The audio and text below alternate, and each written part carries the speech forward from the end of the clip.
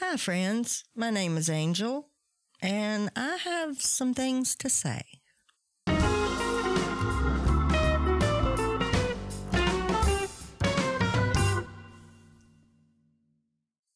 Hi, friends. This is Angel doing a podcast. Really new, really exciting, a little scary, but I just hope that my little bit of experience, strength, and hope can help someone. And today I want to talk about resentments. They're easy to collect. I used to collect them like treasures, like gems. They were priceless, And now that I am sober, valid resentments, because when I was drinking, I was insane. You don't know what you said. You were blacked out. Well, now that I can remember, I want still work in progress. I want everyone to do what I want them to do. Everything should just fall into place now that I'm working this wonderful program.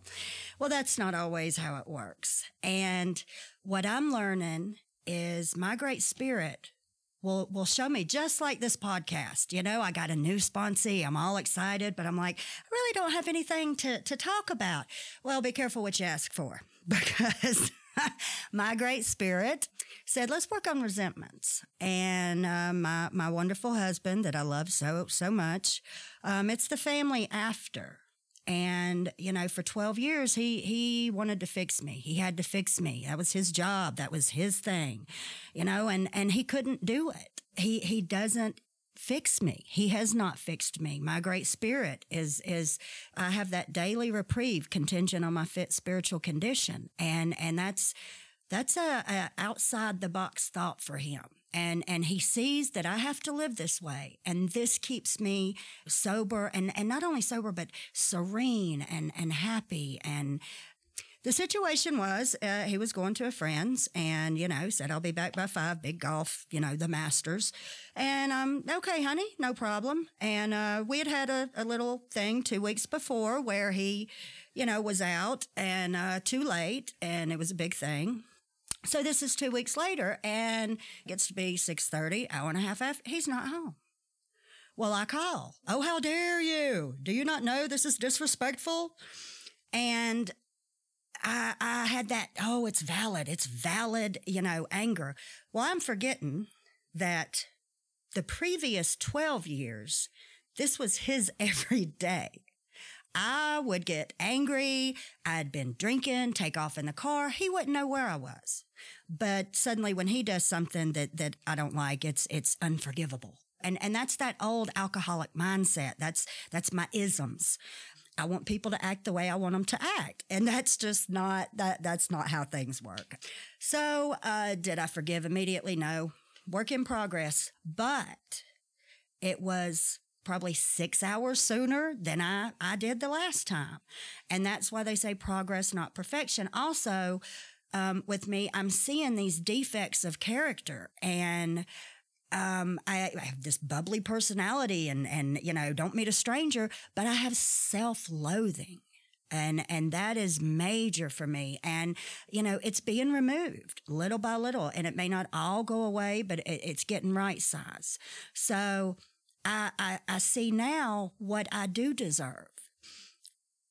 For me, forgiving was, it made me feel better. My stomach didn't hurt. My headache went away. It's like, I can't have resentments because it makes me physically ill.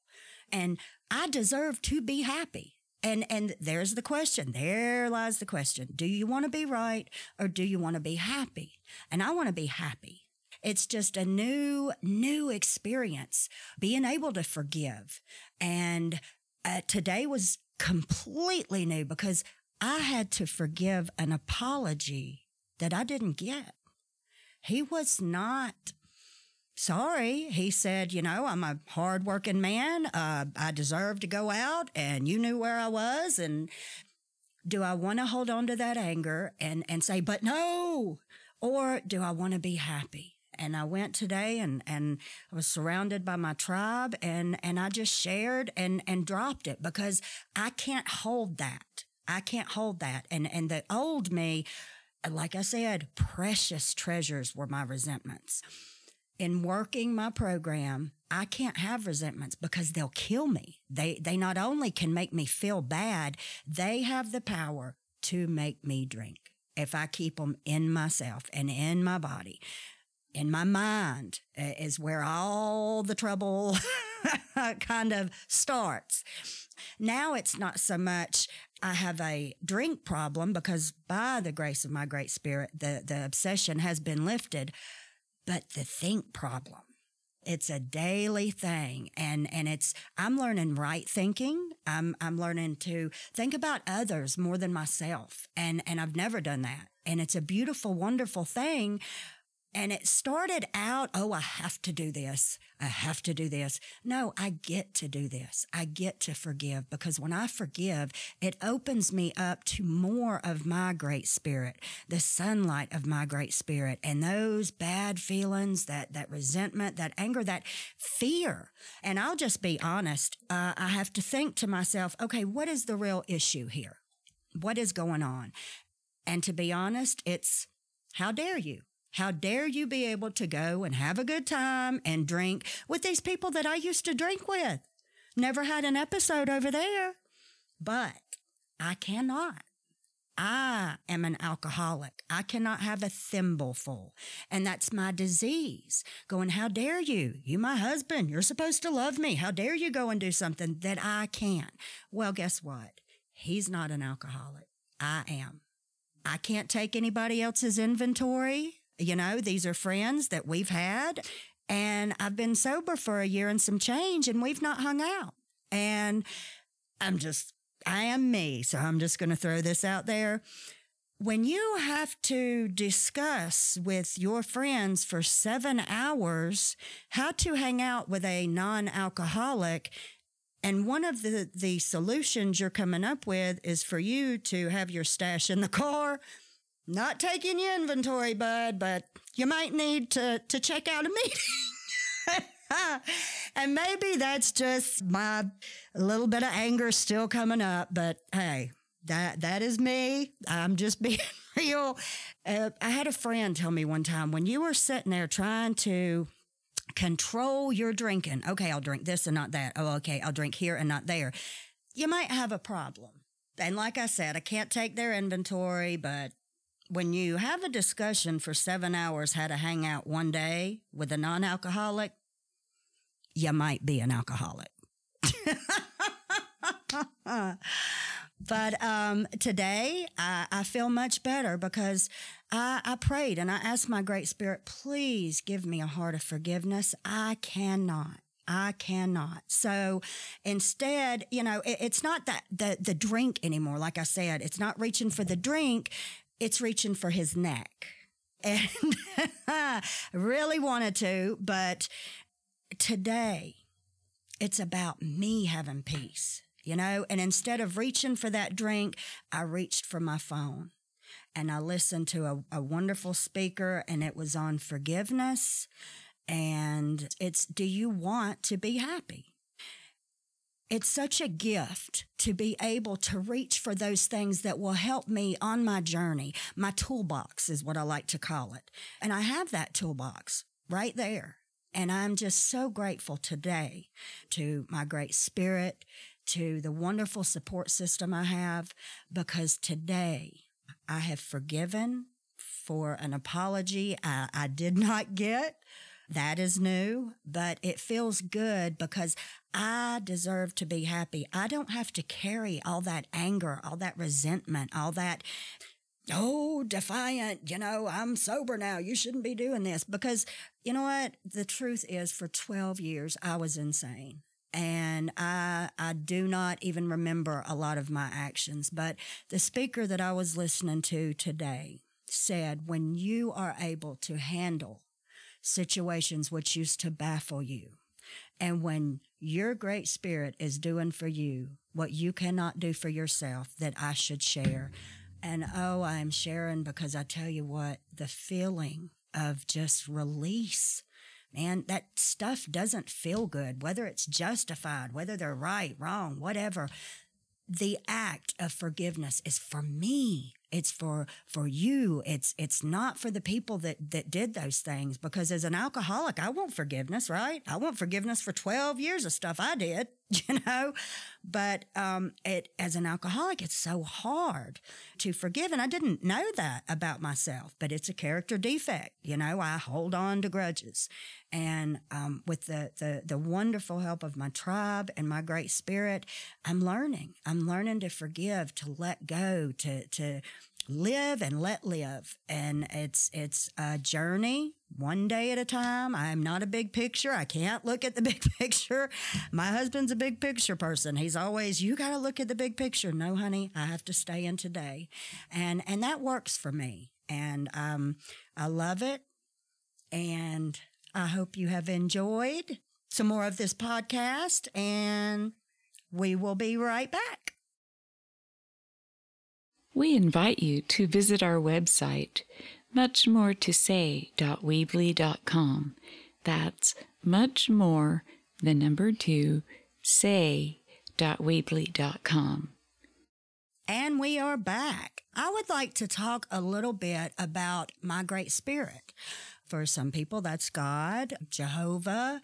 I have a little bit of a different take on my great spirit, because I was raised that God was an ogre, that you had to follow all these rules and regulations, and if you didn't, he would take your kids, your life, everything. I mean, I'm at the time I was 20-something years old, and I was so fearful. It was storming. There was a black cat on my trailer, and I really, honestly, I got under my bed. I thought the devil was coming to get me. And that's at 20-something years old. What I know now that I didn't know then is that is spiritual abuse.